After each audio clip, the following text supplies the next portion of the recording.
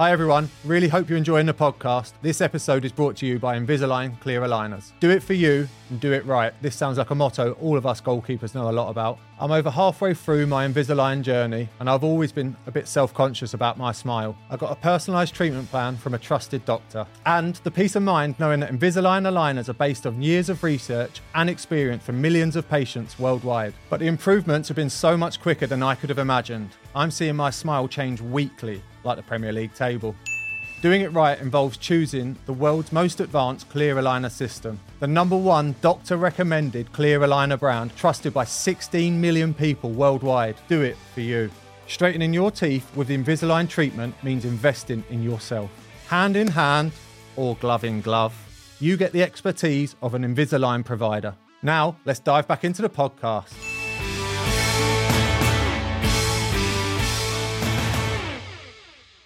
I'm delighted to have him in, currently back at Southampton after a long career, but David Cole's goalkeeper coach. Amazing to have you in, mate. I've watched most of the episodes. I love it. I knew there was someone that was watching. I've never played any other position. Never wanted to. I just wait for the ball to come to me rather than chase it around. I trialled at a few clubs, I played a few games, I went to Basingstoke, I went to Billericay. Anyone who wanted a goalkeeper at the time, I was your man. Yeah. I wanted to play. With that, I went into Fulham and I was doing the social work on an evening, unpaid. I really enjoyed it. Ben said to me, "Where was you Saturday?" And I went, "Well, I was working." So he went, "You either come in full-time or not at all." And I went, "Right, I'll go full-time." I got a call from Harry. He said to me, "We've just got rid of my goalkeeping coach. He's going back to France." Yeah. He couldn't have landed any better than what it did. Yeah, Asmir's career wasn't by chance. It was by me saying, "Listen, you can have my job," because I believed that he was right for that time. Yeah. And he proved me right. What a save from Mark Howard. Hello everyone, welcome back to the Yours Mine Away podcast with me, Mark Howard. Today I'm delighted to have a guest in that knows pretty much everything about goalkeeping, and I'm sure he's got quite a lot of opinions that I've already learnt about.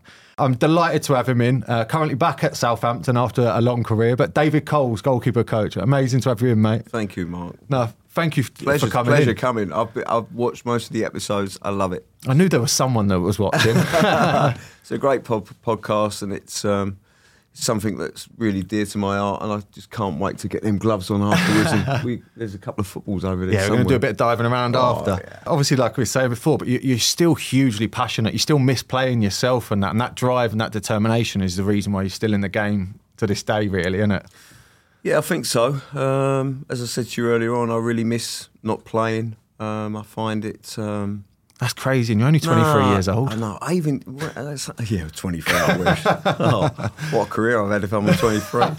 Yeah, I even dream it still. Yeah. You know, I dream playing, making saves and that. It's just something that, from an early age of 5, I've always had in my blood, and I've never played any other position. Never wanted to. I just wait for the ball to come to me rather than chase it around. Yeah, it's just a passion. Yeah, it's a different sport though. When I say this to a lot of people, but like, I don't think we're footballers. Like, we're goalkeepers. We're special. Like it's what makes us unique. It's what makes our personalities so different. Is that understanding? But obviously, for you to have done it from 5 years old, still be like doing it now, and still saying that you're missing playing is incredible. Yeah, I suppose it is. I mean, I've spoken to older goalkeepers than me who don't really miss it. I've spoken to goalkeepers once they come out who don't miss it. They go into other things. Yeah. But I love being on the grass every day. I used to love getting muddy as a kid. I was sort of born in London, just over the other side of the river in Wandsworth, and we had a road with a little bit of a grass verge, and I would go over there and make people take shots at me, and I actually went past it a couple of months back now, and it's still the same. Is it? Yeah. Same tree, yeah. Still growing, but there's not a lot of mud now. Yeah. It's just all grass where no one uses it. No one uses it. No one's out on around the parks or down the garages or whatever Shame, it was. Yeah.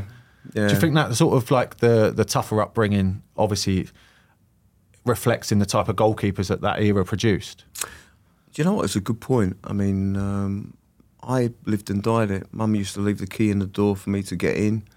I'd make people take shots at me from every angle on this piece of grass. So we had like a grass verge, and then there was a road, and then there was a pathway. And I put the tree down, put the coat down, as you always do, made the goal, and it was just like shot stopping for me, really. Yeah. But I was always out playing football. We'd play drains across the road. We'd have a road, 2 little small drains. We'd have a tennis ball. Yeah. Kirby for me it was. It was fun. It was fun. And then when I grew older and I developed a passion for it, and I got picked up, went to various clubs, Arsenal included. I never took the fun out of it because it became serious fun because I was earning money at it. Yeah. I was getting paid for what I loved doing, but I never took the fun out of it. And that's the most important thing, though, is to always remember why you did it in the first place. Yeah. It's just that you used to love diving around and getting dirty. Like one of the biggest memories of mine is just getting dirty and sitting in the boot on the way home because I was that covered in mud. I know you can't do that now, but like I still, even if I'm going through a bad period in my career, I'll go back to that moment in my head and go, that's why I started it. I used to love that. I was unique. Yeah. And I was like the idiot that went in goal. But obviously now that's like goalkeepers are a bit crazy, and that it's just because we're not as well understood. Yeah, go back to what you just said. Are goalkeepers crazy now, or are they more educated? Because, I mean, I still do stupid things. My life hasn't changed. I'm still the same person I was when I was 5. Yeah. But when I work with certain goalkeepers now, I wonder if they are crazy. They've got that mentality, because I think mentality and the psychological bit plays an awful big part in you growing up and becoming a goalkeeper and remaining a goalkeeper, I think. Yeah. But then, like, on the flip of that, like the older, say like the Oliver Kahns that used to have this persona and he carried it through, but then you go to someone, say Peter Cech, for example, that's clearly very educated and doing a great job, obviously, at Chelsea and stuff like that. Is there a right and a wrong? Or, like, obviously, in terms of keeping goal, it's a total different aspect because everyone keeps goal in their own way. Of course. But obviously, we're all different, aren't we? Yeah. And that's the hardest thing to judge. I don't think there's a right way or wrong way of keeping goal. I think there is a way, and it's usually your way. I don't coach everyone to be robots.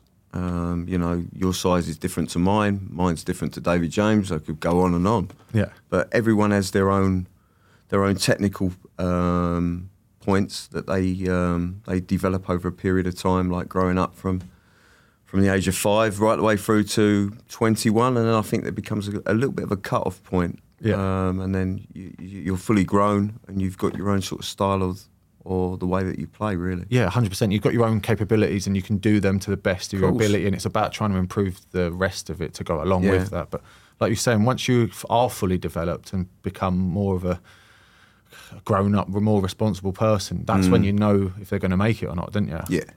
Yeah, I think, it's always difficult. Do you know what? I watched your show a couple of weeks back, and you had the Simon and Stuart Moore on.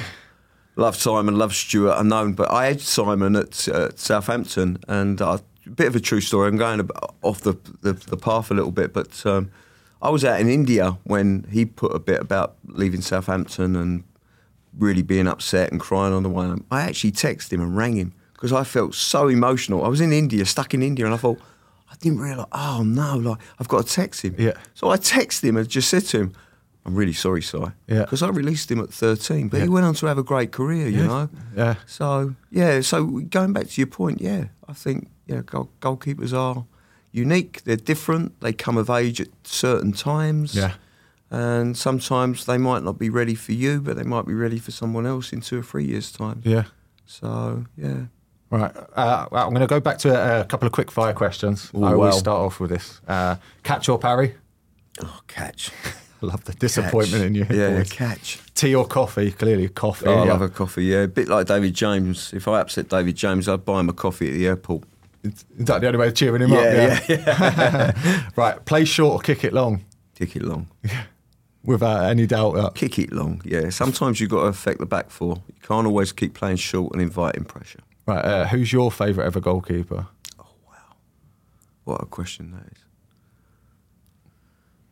I can go back to Lev Van Yashin. I can go back to Sepp Meyer.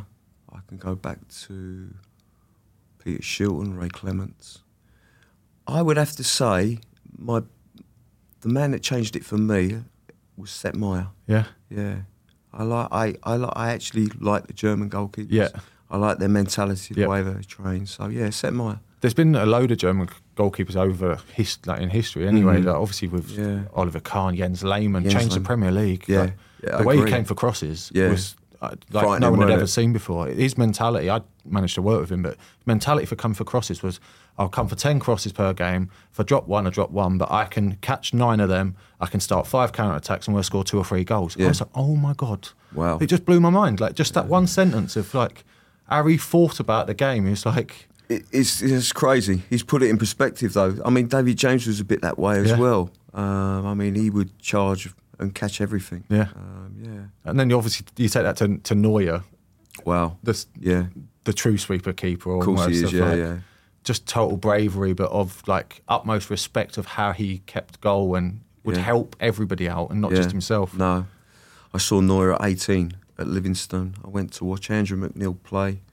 They played the German under-21s and he was in goal. When I come back, Gordon Strachan was the manager. He said, how did Andrew do? I said, no, take this kid, Neuer. I said, he's unbelievable. Yeah.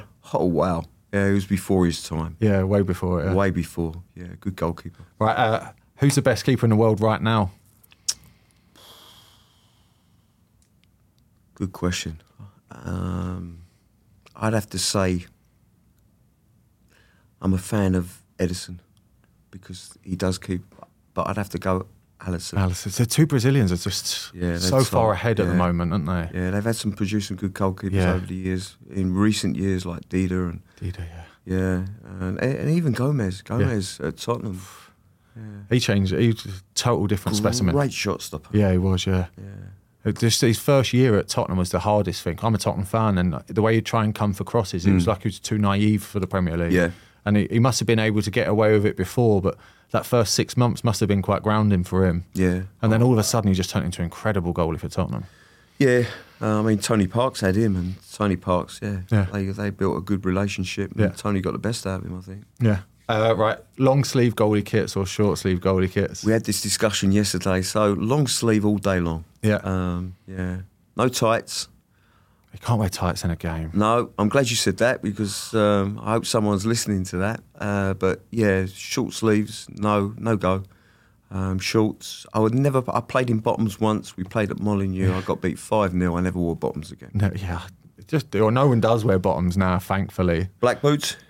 I like white boots. I was talking to Joe Murphy about this last week, and I was saying that in white boots I feel like I'm a bit quicker and I can jump a bit higher. Really? It's just a psychological thing when you look down. It's like I'm not in my school shoes anymore. Okay. Oh yeah, I get that. Yeah. So like, and that's all it is. That's what, like that. My mentality of that was like, I just feel that little bit, especially as I'm getting older. I need that little bit of a psychologically maybe of like to stay young, to stay fresher. Okay. I get that. I mean, there's not many. I mean, there's a load of black boots come out in recent months, but I've always black boots, gloves, whatever you preference. And looking around here, I'd have a field day. There's a lot of colours and variation. Right, last one, right? It's the last minute of a game. You can save a penalty to win the game, or you can go up and score the winning goal. Which one are you doing? Save a penalty. Yeah? Definite, yeah. I'd love to score a goal, I'm not going to lie. Yeah, no, not for me. Saving a penalty was always a big thing. Yeah.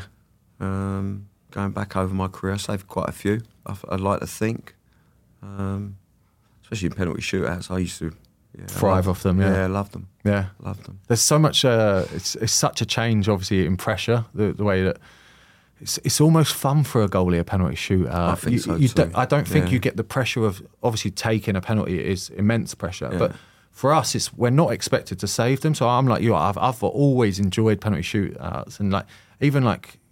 The aspect of when they're doing their long walk up, you'll probably look at a goalie and you'll see them smiling because they're like, well, I'm going to save your penalty and it's going to ruin your day. That 50-yard walk that you've got now to pick up a ball, I'm going to ruin your day. And it's like a fun, immense feeling. Yeah. When I was at the England under-18s, after we had friendlies up in Derbyshire, and afterwards they put on the penalties. They had like, win, lose or draw, it didn't matter. Yep. Because they were friendlies, they actually encouraged to have like 5 penalties each and see who won. It was good for the goalkeepers. Luckily, I had James Trafford, Nathan Broome and Louis Molden. Yeah, so Louis Molden's a good keeper as well. Good keeper, some good keepers. Right, you, in your career, you end up amassing over 400 games as well. And I wouldn't even like to hazard a guess how many games you've coached. don't even look at that, to be fair. No. Obviously, like I was saying before, like you started your career almost at Southampton, and then you're still back. You've gone back there now. Your coaching journey and that. Yeah. You played obviously at all levels, and you played a lot of non-league games. And like, what do you put your success down to? Just hard work, determination, or character? I'd like to say character, personality. I've always walked into the change room and enjoyed my time with everyone that I meet. I enjoy, even with the 18s now, we've got a good manager in Callum. He should be higher than what he is because he's got so much knowledge and attention to detail, which I like. And he uses my experience. He'll close the door and say, "Colesy, what do you think?"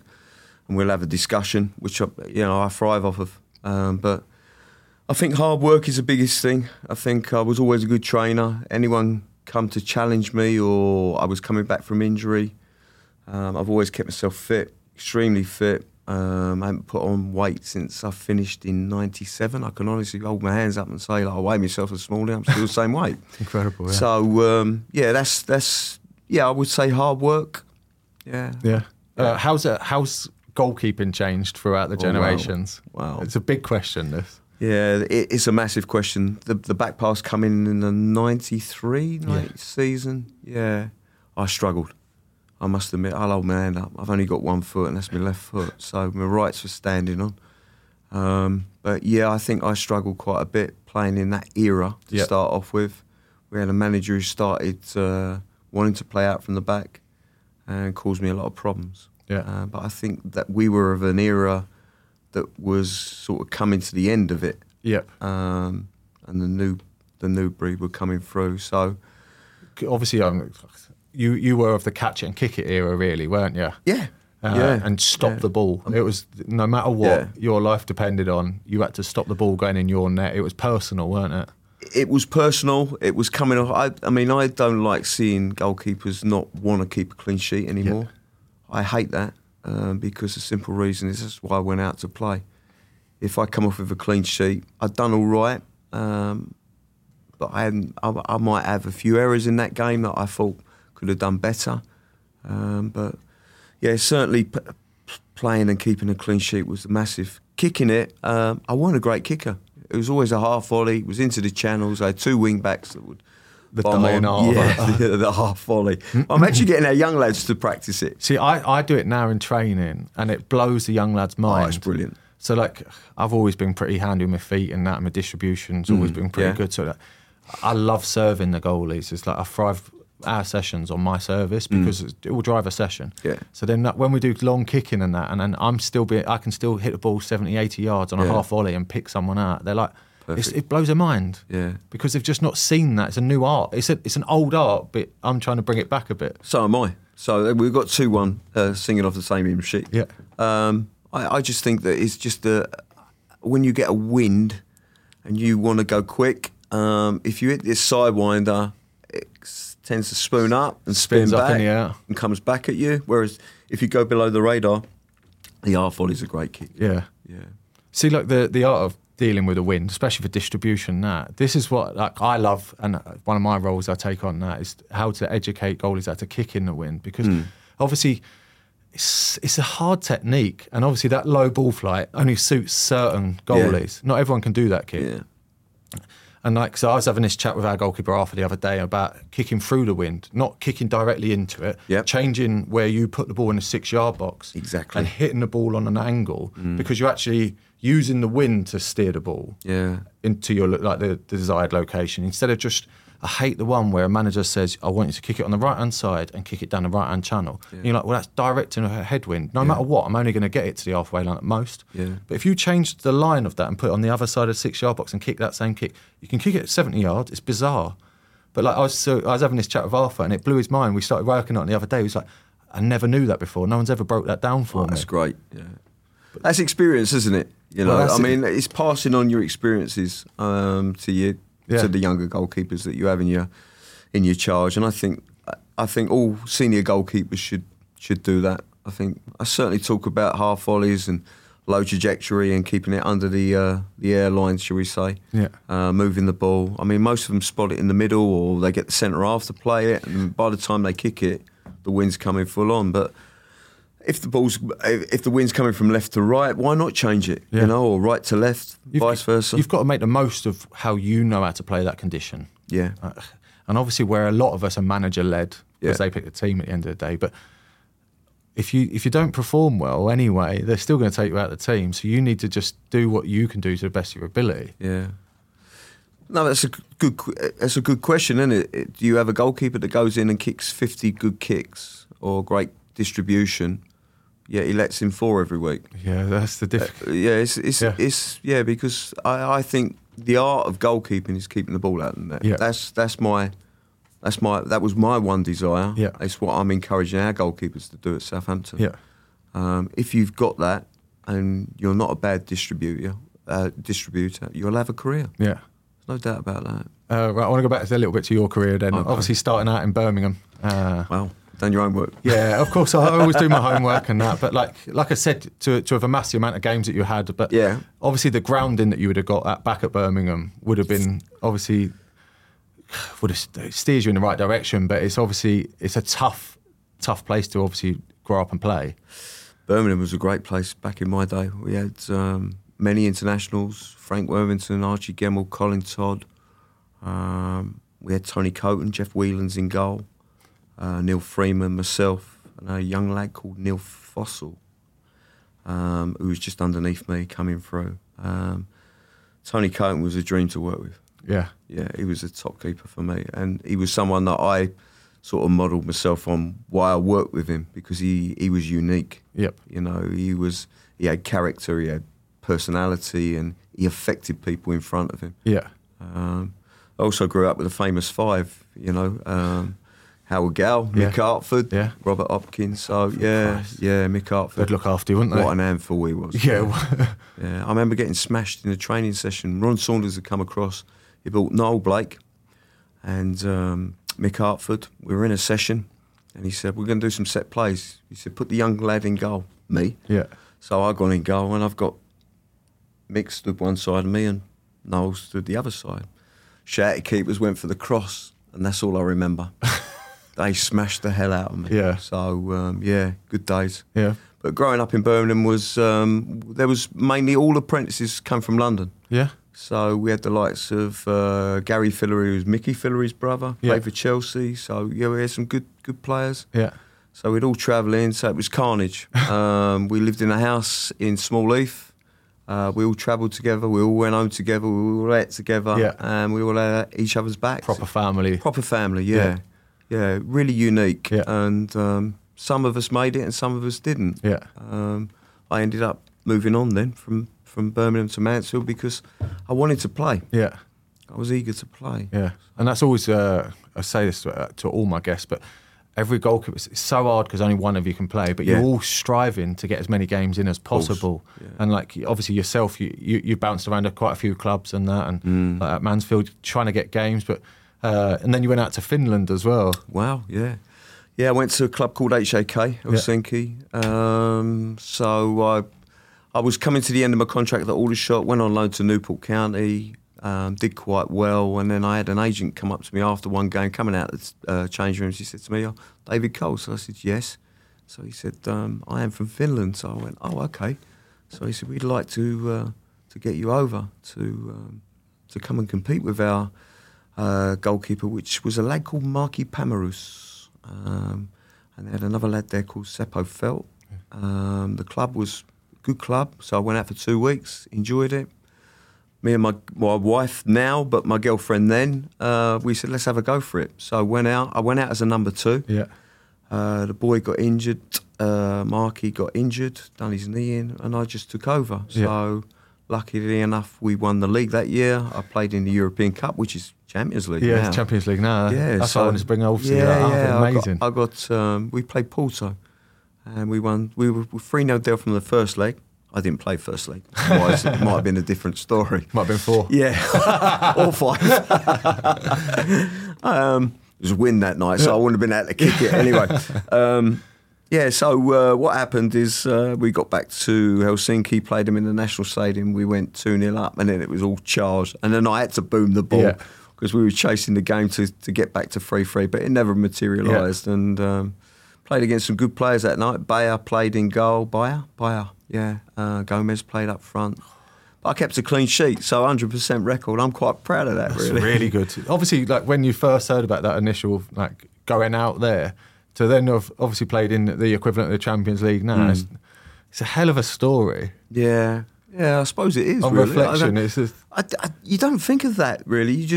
I just wanted to play. Yeah. So when he got injured, I thought, right, my chance, my turn. It's just another opportunity for you. Yeah, Yeah, and I played against some players out there, like Sammy Hippie was out there, and some good Finnish players. And then, obviously, years later, Niemi played for HJK. So, and even at Southampton now, our women's manager, she played in Finland. She played at HJK year after me, I think. Yeah, small world. It is a small world. Yeah, Football's it is a small world, but it's a nice world. Yeah. And then obviously coming back to England, I want to talk about towards the end of your career when you became a teacher, but you carried on playing. Obviously you retired from full-time football, but became a teacher.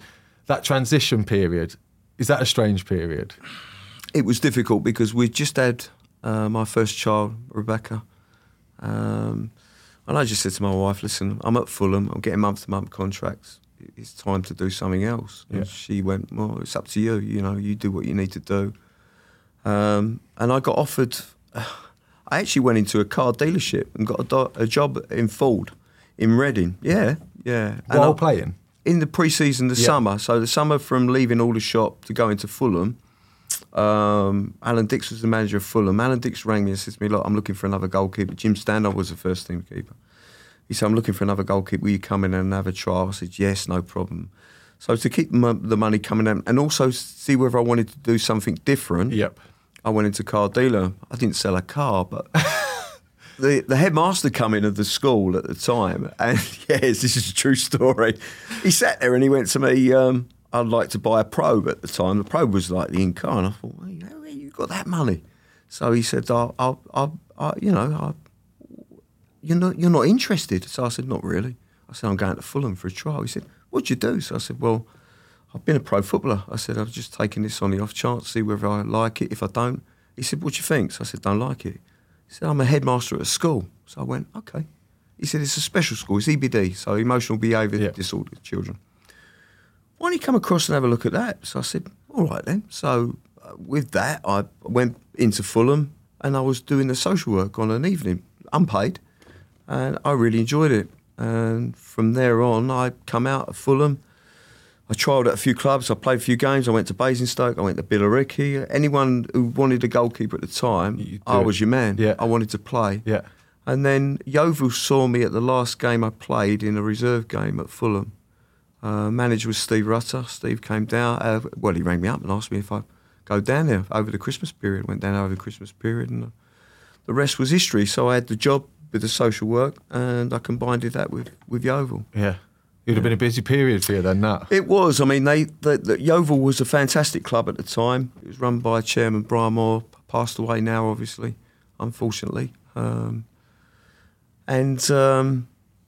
He arranged everything around me. So I actually got my own goalkeeping coach at non-league. No way. Yeah. Len Bond was magnificent for me. Yeah.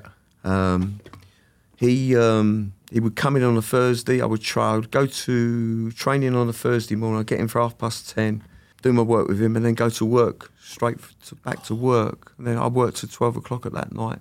But the thing is, I had my buzz in the day, so I could cope with the kids of the night. Yeah. And the kids were brilliant. Yeah. You know, I ended up going into the PE department with another guy called Malcolm Frame, who I'm actually working with now at Southampton. Yeah, he's a social worker. He's a psychologist now. Yeah. But he was obviously a residential social worker as well. So we had a great time. It was a good period in my life in terms of developing another skill set in terms of psychology, but also working with kids that needed your help. Yeah. And hugely rewarding as well, though. Yeah. Well, it's interesting because years later I was walking through Basingstoke Town Centre, my hometown at the moment, and this lovely Indian kid come and picked me up. He was only small at the time. His name's Kadir Ali. I always remember the names, but he come running up to me and went, Sir. And I looked and my wife was with me. She went, he just picked me up. He went, how are you? And I went, I'm sorry, I don't remember you. So he went, Kadir Ali. Kadir Ali was 6'5" and like a man mountain. No way, yeah. So that was a special moment. Yeah. There's always moments in your life where you think, do you know what? Yeah, it means a lot, that one. Yeah, and he worked in a car showroom over at opposite the Medeski Stadium in Reading. And he'd had a life, he'd got children. Yeah, it was great. Yeah. Absolutely great. I love it. That's amazing. Right, obviously, before we get into your coaching and that, I'm going to do the quiz. Wow. Goalie or no goalie. I could fail at this. Yeah. So I've got 5 current international goalkeepers. Okay. And 5 made-up names or famous people from around the world. Okay. And it's 1 point for each correct My answer. name ain't in there, is it? I said current international goalkeepers. I know you said you still want to play, but... You ready? Go on then. Right, goalie or no goalie. Okay. Right, number 1, Frederick Oosterlitz. See how good you are with names. You said you're good with names. Yeah, but you're going dodgy names. Not a goalkeeper. He is not a goalkeeper. He is Fred Astaire, famous dancer. Wow. Yeah. Frederick Oosterlitz. Wow. Yeah? I'd heard the name, but I knew it weren't a goalkeeper. But I didn't know it was Fred Astaire. Good guess anyway. Great guess. Okay. Right, number 2, Declan McManus. Goalkeeper. He is not a goalkeeper. It's Elvis Costello. And the attractions. Yeah. Wow. Okay. Declan McManus. Okay. Could have been a Scottish name, surely. That's what I actually thought. Or it could have been an Irish name. An Irish name, yeah. Yeah. Right, number 3, Anthony Morris. Goalkeeper. He is a goalkeeper. He's the Luxembourg That's goalkeeper. right, yeah. I couldn't think where I'd seen, yeah. Yeah? I reckon you're good at all your knowledge for goalies, aren't you? I'm not bad, but yeah, the names... You've written that many match reports. Especially on you. Some terrible ones on me. Right, number 4, Georgios Panagiotou. Butchering that. Georgios Panagiotou. I'm still Do you want to butchering borrow it. my teeth? I just do, had yeah. a new one put in. I'd actually go goalkeeper on that. If my pronunciation was better, you might have known it's George Michael's real name. Wow. Wow, yeah, okay. I have no idea how to pronounce that either. Panayiotou. Yeah. Right, number 5. Go on. Oliver Dovin. Not a goalkeeper. He is a goal. He's a Swedish international goalkeeper, Wow. one of them. Wow. Right, number 6. Carl Wallner. Goalkeeper. He is a goalkeeper. He is the Estonia That's it, goalkeeper. Levadia, yeah. goalkeeper. I think Marty Poom works with him. I'm Yeah. sure Marty works Yeah. with him, He works for the international team. yeah. he does. Yeah, he's Estonia. Mark Poom. He once threw a punch at me in training. Did he? Yeah, it's a good story. It's a really good story. I was doing crossing practice, like you're saying, and he came and smashed me once, and I was a wily little kid from Croydon, weren't I? So, like, he hit me a couple of times, and then so I was like, right, I'll get my own back. So he went in goal. First cross, I've got up, I've headed the ball straight in the goal, but I've wiped him out. Okay. Obviously, he was a first team goalie. I shouldn't have done it at the time. He got up and tried to swing for me, and Jerry Payton's running after me, going, get in, got to go in. I said, I've scored a goal. Oh, wow. Yeah, shouldn't have really done it. He was a first team goalie at the time. There's Right. some good stories about him, by the way, Marty Poom. Oh, it's one of the fittest guys I know. I've ever seen in the gym. It's yeah. ridiculous. He was carved out of stone. Portsmouth have got some great stories on him. Have they? Yeah. I'll tell them after. Right. Number 7, Marlon Licona. Marlon Licona is not a goalkeeper. He is a goalkeeper. He's a Honduras my goalkeeper. God. Okay. I'm Go on, having 3 more to go. You're not having one. It's all right. It's a tough quiz. I told you. All the names are meant to sound like Just goalies. looking at the picture. Yeah. Right. Number 8, Robert Zimmerman. Goalkeeper. He's not. It's Bob Dylan. Bob Dylan. What? Zimmerman. Oh, God. I told you. There's a trick. All the names are meant. You can imagine Zimmerman written on the back of a shirt, can't you? Yeah, I can, yeah. Yeah. Right. Number 9, Georgi Marmadashvili. That's a great pronunciation for that one. That's not bad for you, mate. With your teeth in With as my well. teeth as well. I'll go not a goalkeeper. He is a goalie. He's a Oh, Georgia. He geez. plays for Valencia. He's Does a he? Valencia first choice goalie, but plays for Georgia.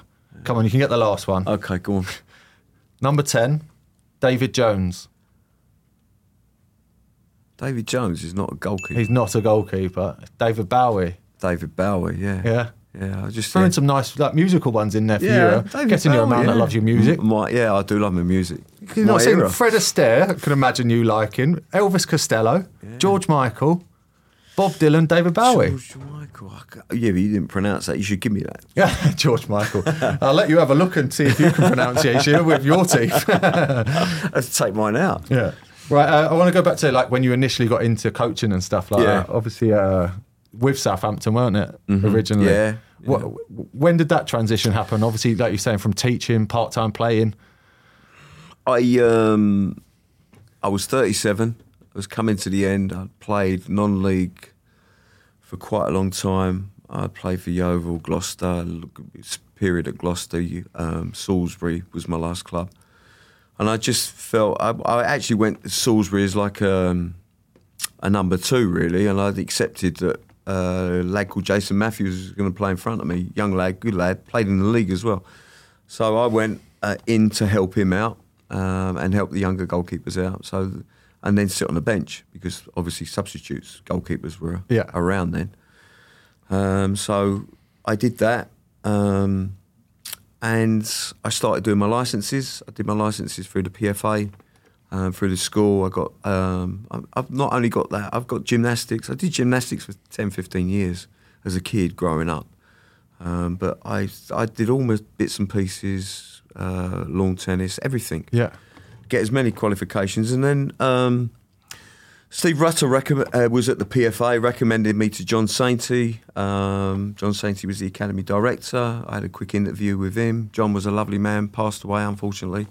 But I had he just brought me in. And that's how I got started. I went into the academy in 96, 97 season. So I was like combining social work, finished the playing with coaching of an evening. So it was like two evenings a week. The weekends at the school I got off because the kids were 5-day boarders.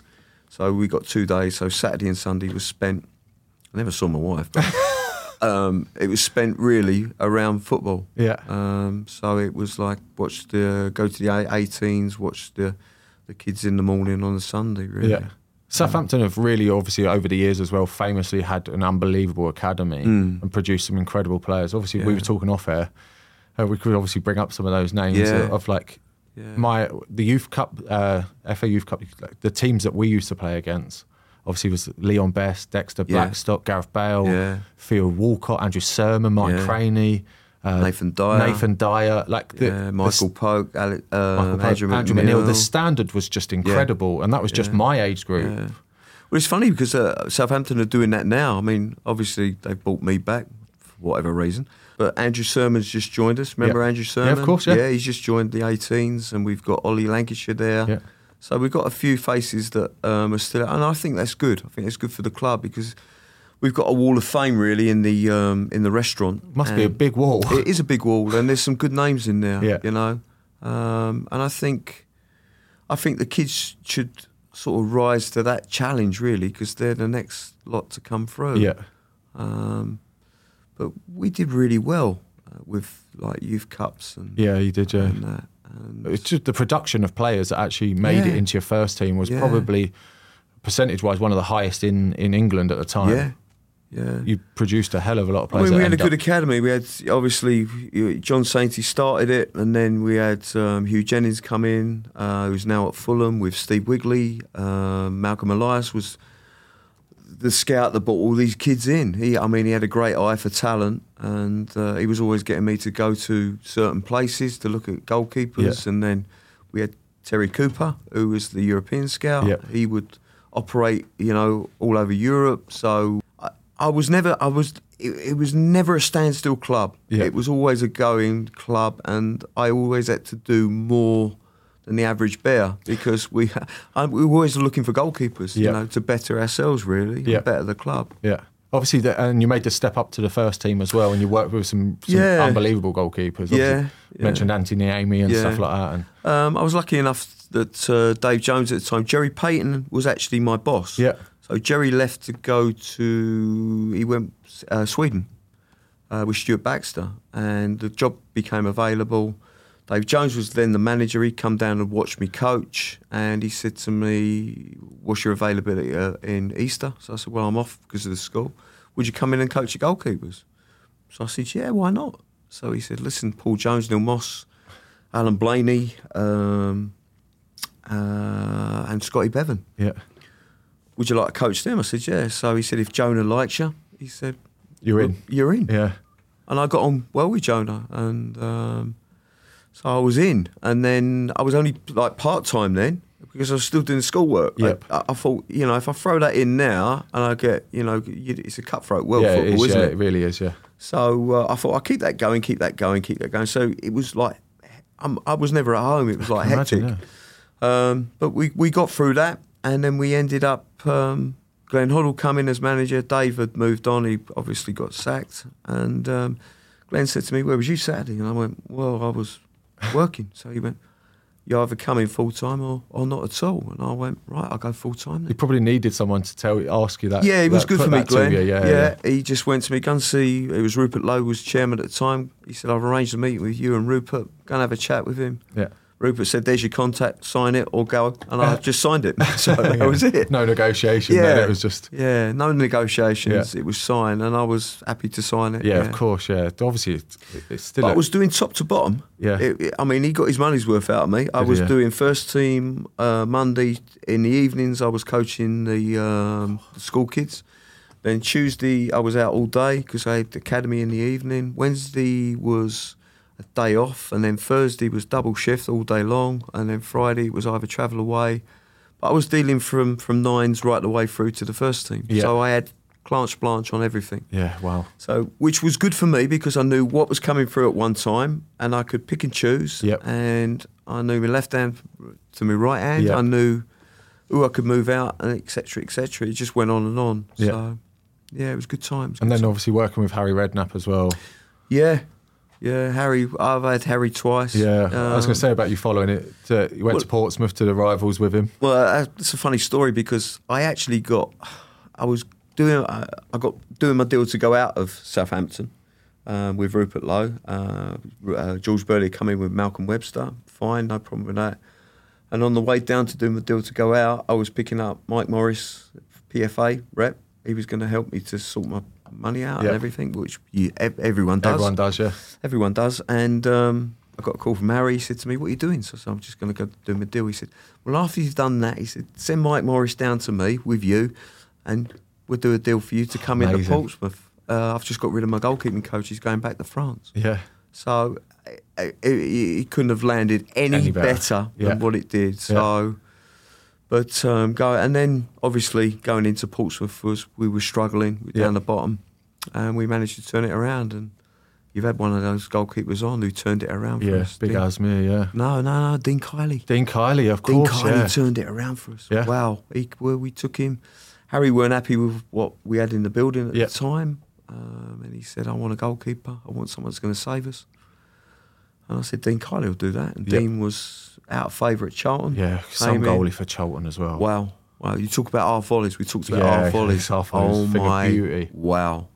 But we played at Chelsea one year, and Harry turned around to me and said, "Why does he keep shouting sorry?" So I said, "Well, watch." And he went, he'd get the ball and he'd half volley into whoever it was. Straight to the chest or someone. Straight into the chest, and he'd go, "Sorry." Wow. Like everyone would look. Yeah. And he, "Tell him to stop saying sorry." No, he's enjoying it. He's enjoying himself. We won 4-2 that day. Did you? Yeah. And that was in our year where we were struggling. Yeah. But he was magnificent. Yeah. Best money I've ever spent. Yeah. Yeah. Yeah. 250,000 for a goalkeeper that kept you up. God, man, yeah. When you put it like that into context. In the Premier League? Yeah. Yeah. Yeah. I want to talk a bit then, obviously, working with JMO. Yeah, JMO come after Dean. Dean moved on to pastures new. Where do you want to start? So I'll tell you the story. Obviously, I spoke to you on the phone about this my first story with JMO. I remember being a young pup, obviously going to watch Arsenal first team at Highbury, and I remember sitting in the stand that day, and I always used to watch the opposition keeper warm up, and just to learn something. Mm-hmm. And I remember the first 15 minutes of JMO's warm-up, he didn't touch a ball, but he pretended that he had caught every cross, he'd kicked every goal kick. Yeah. And like I remember watching him walk around, and he was obviously doing visualization work, and it was like 10, 15 minutes long, and it blew my mind. I was like, what is he doing? And at first I was like, it was a bit comedy because I'd never seen it before. Yeah. And then when I started watching him do crosses, and he was without the ball, and he was sorting his footwork out, he was attacking the ball at the highest point, and then he was then thinking about his next steps of distribution. I was like, just like I'd never seen visualization done before in real life. And it was eye-opening for me. I think it was before his time. He used to do it in the change room. So he used to take a ball in the shower, bounce the ball up a room, up the wall. He'd have his own personal space, and then he'd come out and he'd do his visualization. He used to do that after the warm-up, but he would do it in training as well. So if something went wrong, he would walk away. But he came with Keith Power. Keith Power's, I think he's in America now, so he had his own personal psychologist, which was great. And Keith would come to me and he'd show me his plan and what he'd devised and if there was anything wrong. So I'd have weekly meetings, which was great because there was only one meeting. It weren't like now. We have thousands of meetings. And we would talk about JMO. Or he'd ring me, he'd say, I'm away, I'm going to give you a call, which was great. How's JMO doing? But his visualisation, he'd carry that into training, he'd take it into games. Such a personality. Yeah, he could change a changing room. And he would always do his analyst work on the Monday. He'd walk in the room, and if he'd have a bad game, he would just sit down and go through absolutely everything. Yeah, he wanted to know the ins and outs of everything. Yeah, he's just a very serious guy. And I bumped into him. I did like I said to you, I did the one and only thing with him. And he still trains the same way. He's in his 50s now, but he said to me, Colesy, we put on a session for me like we used to do. And he was walking away, and he was talking to himself. He was doing his self-talk, and he was coming back in. Hands not quite right. This is not quite right. My knee's not working today. Blah blah. Blah. And he was going on and on, as if he was still in that moment. In that moment. In the moment is a great saying, because that's what he used to put himself in the moment on his visualization. Yeah, it's a big thing in the moment, I think. Yeah, the moments in the game. Also, I wanted to say about him as a specimen as well, physical specimen. Wow, because obviously, like I was saying, being a young goalkeeper, you're impressionable. I remember the picture of him training with England where they're all running and he's got his shirt off, and he was like a Greek Adonis. He was huge. Yeah. And he was more ripped than any of the outfield players. Yeah. Like his muscles were like bigger than anything you'd ever seen. They stand to attention, his muscles. Yeah, yeah. And it's like it. I'm not before that. We'd all seen like the likes of Big Nev and like the goalies. Yeah, physiques had changed. JMO changed it. Yeah. Jens Lehmann was a big, unbelievable unit. Unbelievably flexible as well. Yeah. He worked a lot on stretching, but Mark Poon was, again, another keeper. I can bring another one into that. Robert Green was the same. Yeah, Greeny, unbelievable physique. Yeah. He used to train in just Under Armour. That's it. And you could see he was obviously ripped, in an unbelievable condition. Yeah. Do you think these sort of goalkeepers steered the way then? I think so, yeah. I think they changed the dynamics. Yeah. More athletic. Yeah. I mean, going back to your David James being ripped, I remember doing I used to take pre-season with him, the running and stuff. And him, and then I had, obviously, Asmir, Jamie Ashdown, another lad called John Stewart, who played at Burnley, played at Bournemouth, good keeper, massive lad. But Asmir was unbelievable runner, and so was JMO. Yeah. Pre-season for me was like, these two competing against each other. Yeah. It was incredible to watch. Two huge specimens of people, units, real units. Yeah. I mean, when Asmir come on the scene, JMO just upped his game again. Did he? Yeah. Yeah, he just went to another level. Yeah. I mean, you've obviously had Asmir on, but he just went to a different level. Yeah. His consistency was very, very good at Portsmouth, and I thought he was a great addition at the time for Asmir to come through. And then I brought Niemi in. Yeah. Niemi came to us as well. Yeah, he did, yeah. Yeah. I brought him in for a reason, to get Asmir out. He took the role. Yep. But Niemi at Southampton was incredible. Incredible, yeah. I honestly, on my hand on my heart, I can actually say he only ever had one bad game. Wow. And I've never ever said that about anyone, but I remember we played away at Portsmouth and he had a terrible game and he knows it because he rang me about 15 seconds after I got off the coach. Yeah. And he just wanted to talk. Why has it gone wrong, you know? Yeah. And he was another one, but he had different mentality to David. Yep. Massive trainer, would work, but he'd train with a smile. Did he? Yeah. Oh my God, yeah. We had so much fun. Incredible in his 6-yard box. Like his shot stopping capabilities were just his footwork. Yeah, joke. Yeah, absolute joke. Yeah. And he was, you know, you go back to the goalkeepers, the different sizes, the different beast inside them, really, because I think we're all beasts. Yeah. When I look at Niemi in goal, he was so unorthodox that he would keep the ball out of the net. You couldn't teach what Niemi had. Yep.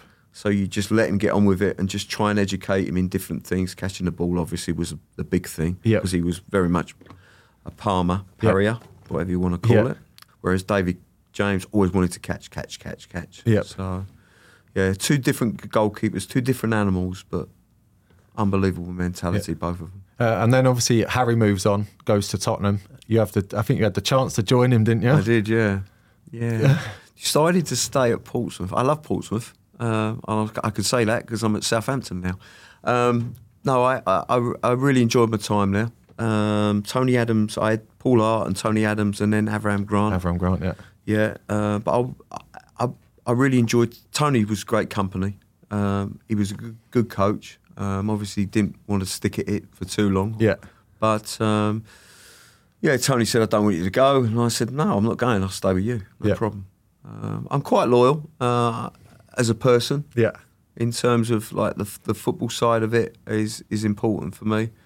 And if I think back to all the clubs that I've had, like coaching, if they didn't want to get rid of me or if the new manager hadn't want to, because that's what happens in football, you have to accept it. It's hard to accept sometimes. Yeah. Southampton was my club at the time. I didn't accept it that well, but when I went to Portsmouth, and then they went into administration, I had to leave. Yep. But I've always wanted to go back there. But Tottenham came up and I weren't leaving. Yeah. I weren't leaving. But obviously then when you're saying about Portsmouth going into administration and then you followed Avram to West Ham. Yeah. Avram said to me, would you come with me? And I said yes. And then obviously Robert Green had just come back off of World Cup. Yep. And David James had taken his place, didn't he? Yeah. So I had that to pick up with. I can imagine that they were fierce competitors against each other. Yeah. I can imagine that you would have had to have micromanaged a lot of personality there. Yeah, I think you. The one thing I do is try to get to know people. Yes. So like, that's the most important thing. I a think goalkeeper coach is the biggest psychologist at the club. I think so. Yeah, I really do. I had to get to know David. I had to get to know Antti. I remember two occasions when I come in with Antti, I used to wear a gold chain, and Antti said to me, "What you got the chain on for?" And I won't tell you what he called me because I can't say it on here. But, and then JMO, he was doing some filming for Sky one day, and I love pink. That's why I wore a pink T-shirt today. So JMO, if you watch this, I'm wearing a pink T-shirt again. I love pink. I love it as a colour. So I walked in a pink T-shirt. JMO said to me, "Just got off a boat, haven't you?" And I went, "What do you mean?" He said, "You've been to Ibiza or somewhere, haven't you?" So I went, "No." It was on camera, and I just swallowed my pride and walked in. But yeah, he's big personalities. Yeah, I love personalities, and getting to know them. Their family orientation, whether they got children. We had an episode with Antti at Southampton where he came in. Gordon Strachan was the manager. He went to me, "What's up with him today?" And I went, "He's been up all night, Gaffer." I said,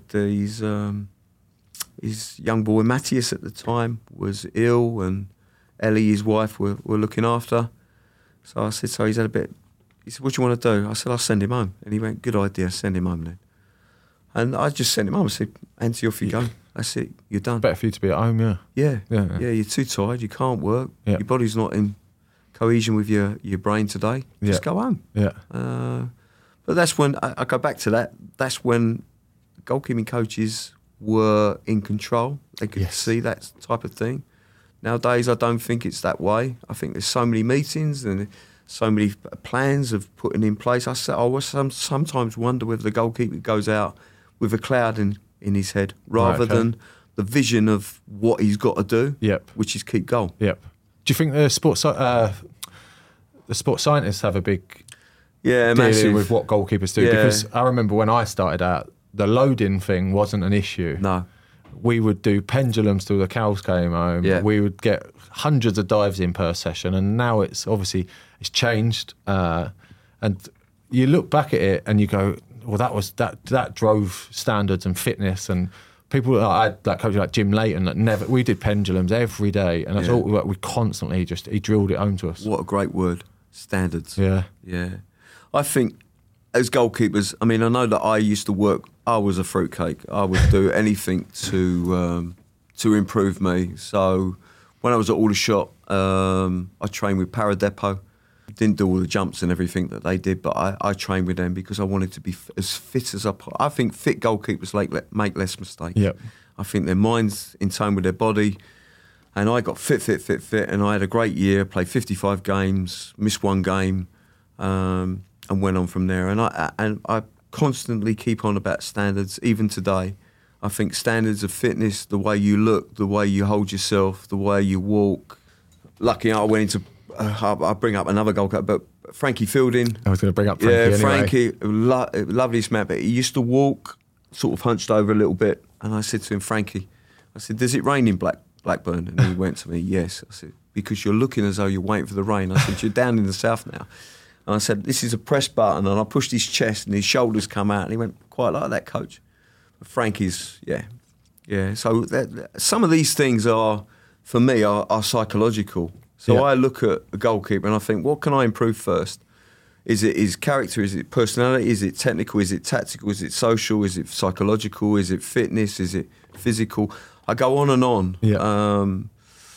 At Southampton, they laugh at me. I write diaries every day. I'm still a writer. And it's all about my goalkeepers. It's never about me because I think my goalkeepers are what I'm judged on. Yep. I have a saying, smart off the field, smart on it, because I think if you're smart off the field, you can put things right very quickly on it.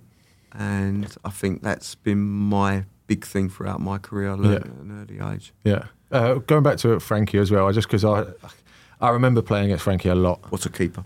Yeah, what a keeper. And Bristol, over that period, I always felt like kept signing other keepers to replace Frankie. And Frankie was that good that he never lost his place. And he just kept on grinding away and he'd get back in the team and then he'd just prove himself all over again. And it was just like a recycle button. Yeah, it was. yeah, It was like, yeah. And I just remember like there were so many keepers in that period that were trying to take Frankie's place and went there and be back out the door within a few months because they just couldn't displace him. No.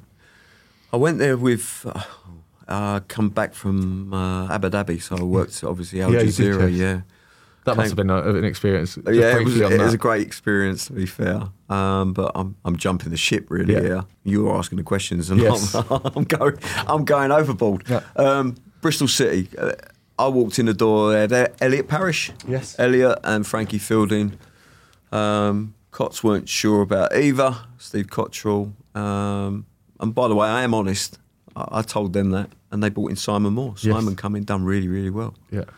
So that was my chance to work with Simon again, and apologise for releasing him. for making him cry all those years ago. 12, yeah. Oh, I dread that. I hate that. So anyway, Simon went back. I think Cots tried to get him back. It didn't happen. Elliot moved on, and we had Dave Richards and Frankie Fielding. We went to Botswana, which is a place that no one ever goes for pre-season. What a pre-season it was. It was unbelievable. Was it, yeah? Yeah, we played 2 games. It did kick off out there. We had a game where we won and Carly Osborne got mullered by someone and the whole lads all stuck together and it was incredible. And I thought, do you know what? We've got a real team here, real team. And we came back and Frankie started the season. He never missed a game. Yeah. He was outstanding. Yeah. We played away at Peterborough. We had a man sent off in the first 10 minutes of the game and we won 3-0 and he was incredible. Yeah. He made save after save after save. And you talk about physiques, he wasn't the biggest. No, he weren't, no. But he gave me his all. Yes. I took the gym sessions. I took all his I took all his S&C. I did that. Steve Cottrell said to me, do you think they're doing enough? And I went, not enough of what I want. Yep. He said, you take them then. That's what he said to me. It was Your just went, department, your you do it." department, you deal with it. And Reece Carr was the fitness coach, and I said to Reece, I'm going to take over. And he went, okay. So he looked at me and I went, God says it's all right. So That was it then. we did it my way. Good song that, not by Fred Astaire. And we just cracked on with it. Yeah. And Frankie got fitter and fitter. He made less mistakes than anyone in that league at the time, and there were some good goalkeepers Yes. in that league. And we won it. We won it. We won the Paint Trophy, and Dave Richards never got a look in. He left that year. We had Ben Hamer come in for Frankie when he was injured. We had Nicky Maempa. Yeah. What a goalkeeper he was, by the way. Wow. Yeah. So we took a session one day, and Mervyn Day was with us at Bristol City. He went to me, which foot does he kick off? I went, I ain't got a clue. Yeah, no one knows. He's got I ain't both. got a clue. He's got both. Yeah. We had Fabian Giefer from Germany come in, from Stuttgart. But Frankie just kept displacing him. Yeah, he did, yeah. He wouldn't lie down. Yeah. He wanted his place back. Yeah. That's some character, that. That's amazing, yeah. They took it personally almost that every time. I like that. Yeah, amazing, I like that. I still speak to Frankie today. Yeah. He'd be a great one to get on here. Yeah. Absolutely fantastic. Frankie, for listening, get on, mate. Yeah, I've Frankie. spoken to him before about coming on. It's just trying to get on. Like, Well, David James would be good for you as well. Amazing, I'll push that one. Yeah, please do. Right. Obviously, I wanted to go back to the UAE and India, just briefly about the coaching abroad and the standards of goalkeeping abroad in comparison to the UK. It must be eye-opening. Yeah, it is.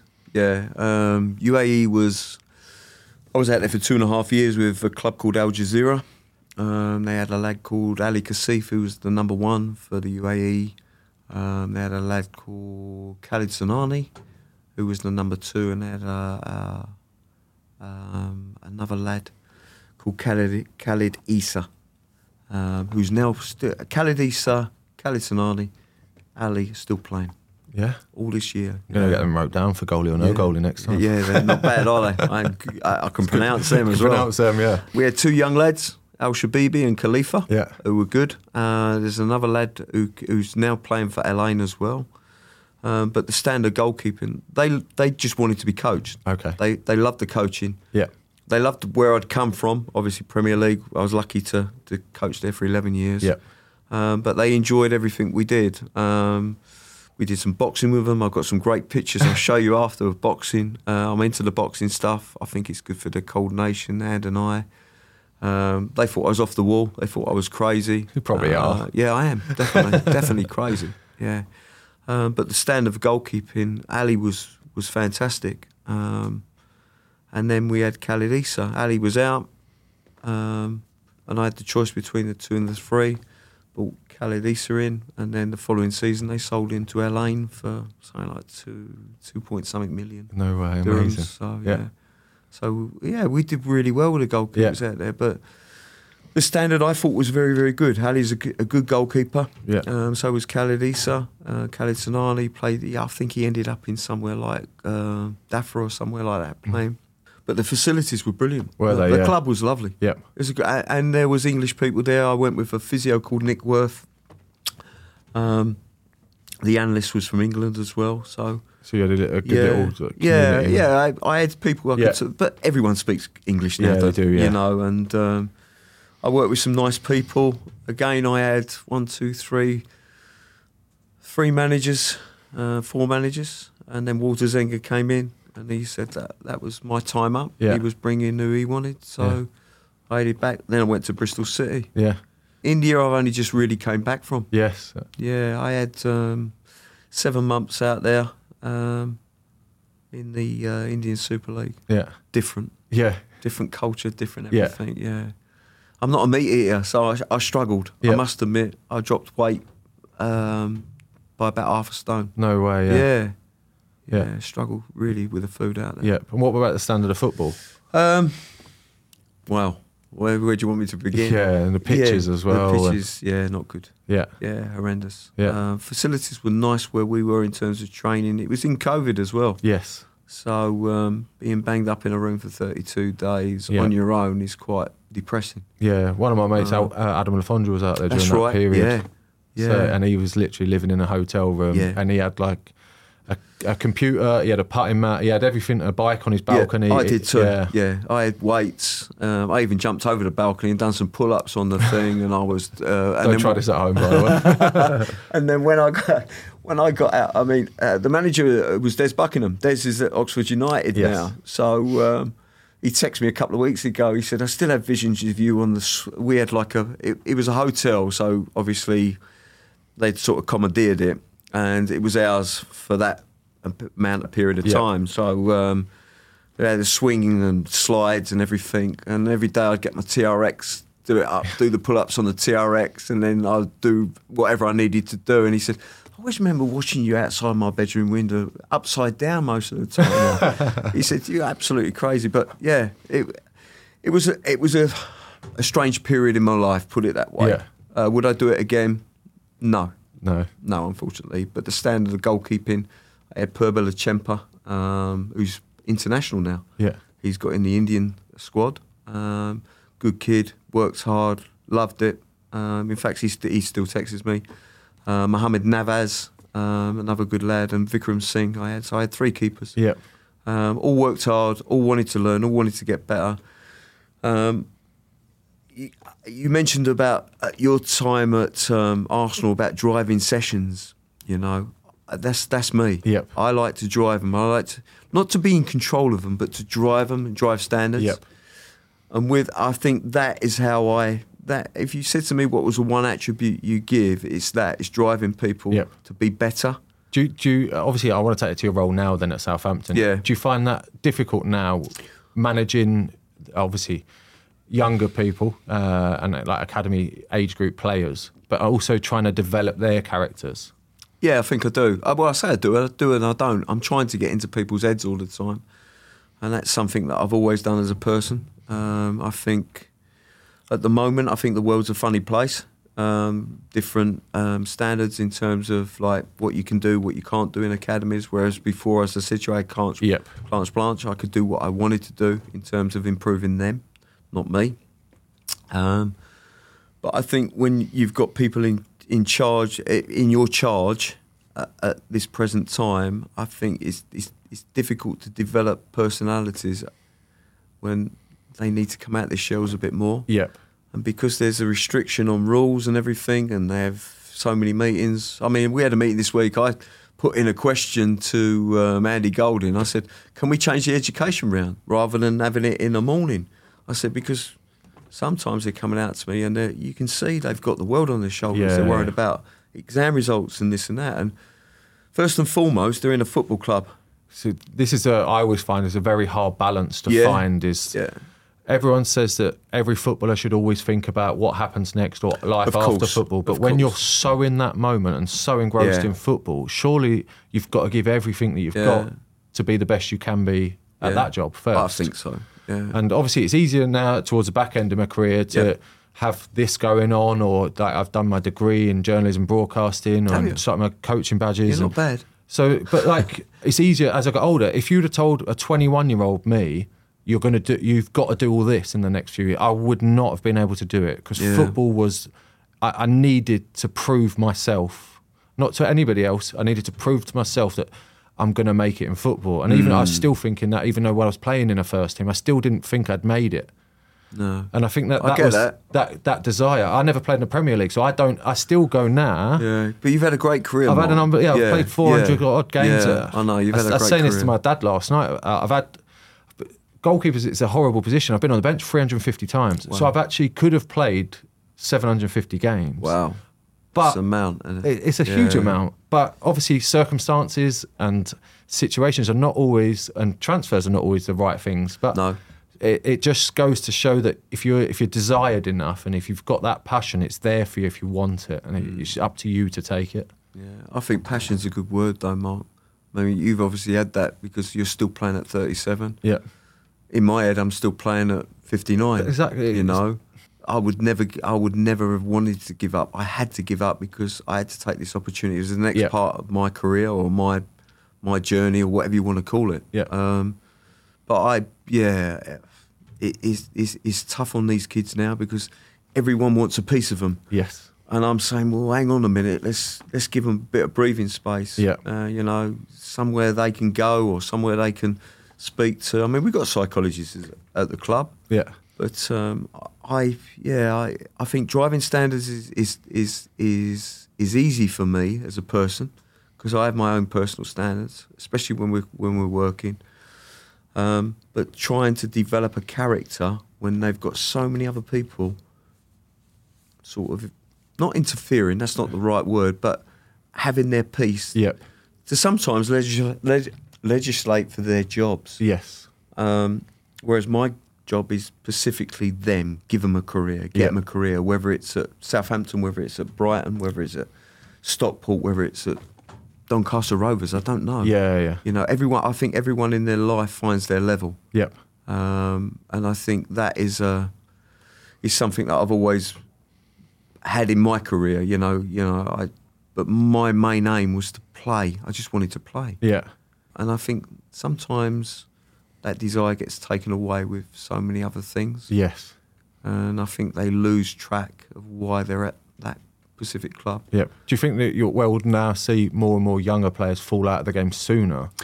I've just done that with the PFA. I did 3-day blocks up at the PFA, and there was loads of out-of-contract players. Yeah. Shane Birtles took it. It was really, really well organised. Yep. I actually brought in a young goalkeeper as well, Jarrell Jones, who's just signed for QPR with Az. Amazing. So, really proud of that one. But yeah, it's a tough world. It's a tough environment. Yeah, it is, yeah. It's dog eat dog as well. So like you're saying about you're trying to make the goalkeepers the best they can be for whatever they do in life. Yeah. Obviously in goalkeeping specifically, but because it's so eat dog, it's so good to have someone like you in their corner fighting for them. Yeah, I mean, I've always done that. Unfortunately, I've always put my neck on the line. I mean, I'll give you an example. Asmir's career happened really because of my sort of dogginess attitude to get him in the team. He was right and ready to go. He went to Macclesfield on loan. He went to Bournemouth on loan. Didn't work out for him at Bournemouth. And then I got him in with my goalkeeping coach, Len Bond at Yeovil. Len really worked with him, and I trusted Len because Len trusted me. So, Asmir's career wasn't by chance. It was by me saying, listen, you can have my job. Yeah. Because I believed that he was right for that time. Yeah. And he proved me right. Yeah. And so the goalkeeping coach for me has got to be a bit more about him to develop his goalkeepers to get them through the system. Okay, yeah. Rather than just accept that, transfers coming in, this one's coming in. There's got to be a way that you can manoeuvre people and get them careers, Yep. I think, because these kids wouldn't be in where I am now at Southampton if they weren't good enough. Yeah, okay. So someone's put their neck on the line. It's now down to me to produce the goods for them or help them. Alex Welsh always used to say it to me, is he gets given jewels or trophies, he's just got to polish them. Yeah, that's a great saying. I love that. And that's all he used to say, that other people would bring these things to me and I just polished them. Yeah. And that's all I was ever trying to do. Yeah. And I always thought that's a great way of looking at it, of coaching young players and ones that are coming through, is just always resonated.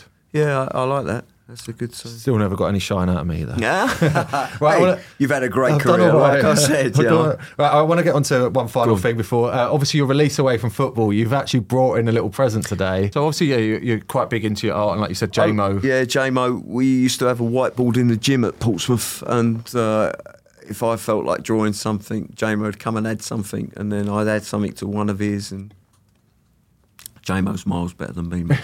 He's an unbelievable drawer. He's an unbelievable artist. Yeah. I remember watching that programme about him once where they took him round a museum and he had to look at art. And there was one point where they asked him a question about rubbers. erasers. Yeah, erasers. And he was fuming. He was like, I think he must have described them as like anti-art. He was like, why would you draw something and then take it away? It was like, and he had this real rant about erasers, and I was in stitches. And I was like, it was so funny. And he says that he was saying that there is no wrong art. He was basically saying every drawing's there for a reason. You just got to adapt it to the right situation. Yeah, it was incredible. Yeah, I'm a copier. I see things I like, and when you gave me the kind offer of coming on and telling people about what I'd done and everything else, I thought, do you know what? I'm looking at the gloves up here, and I thought, do you know what? I really like that. So I just thought I'd have a go, and I thought I captured it quite well. But obviously, you'll be the judge of that. I can't wait to open this now. Right. So before we finish, I always finish on this question. But what does the Goalkeepers Union mean to you? Been my life, isn't it? Yeah. It's been an important part of my life, and it's still an important part of my life, and probably right up until I retire, it'll still be that way. Yeah. It's been my release in terms of playing, coaching, and lifestyle. Yeah.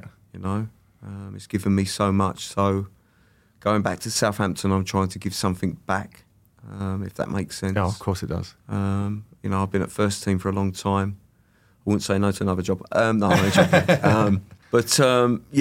It's been a good journey, and I think the Goalkeepers Union means an awful lot to me. Yeah. Excellent. Oh, what an episode this has been. David Cole, thank you very much for coming pleasure. on. It's been amazing to speak to you, and obviously have you on as a guest. But by the way, just before you go, you just shook hands and like it's a proper grip. I'm teaching my kids to do that. Yeah. So Lee Butler.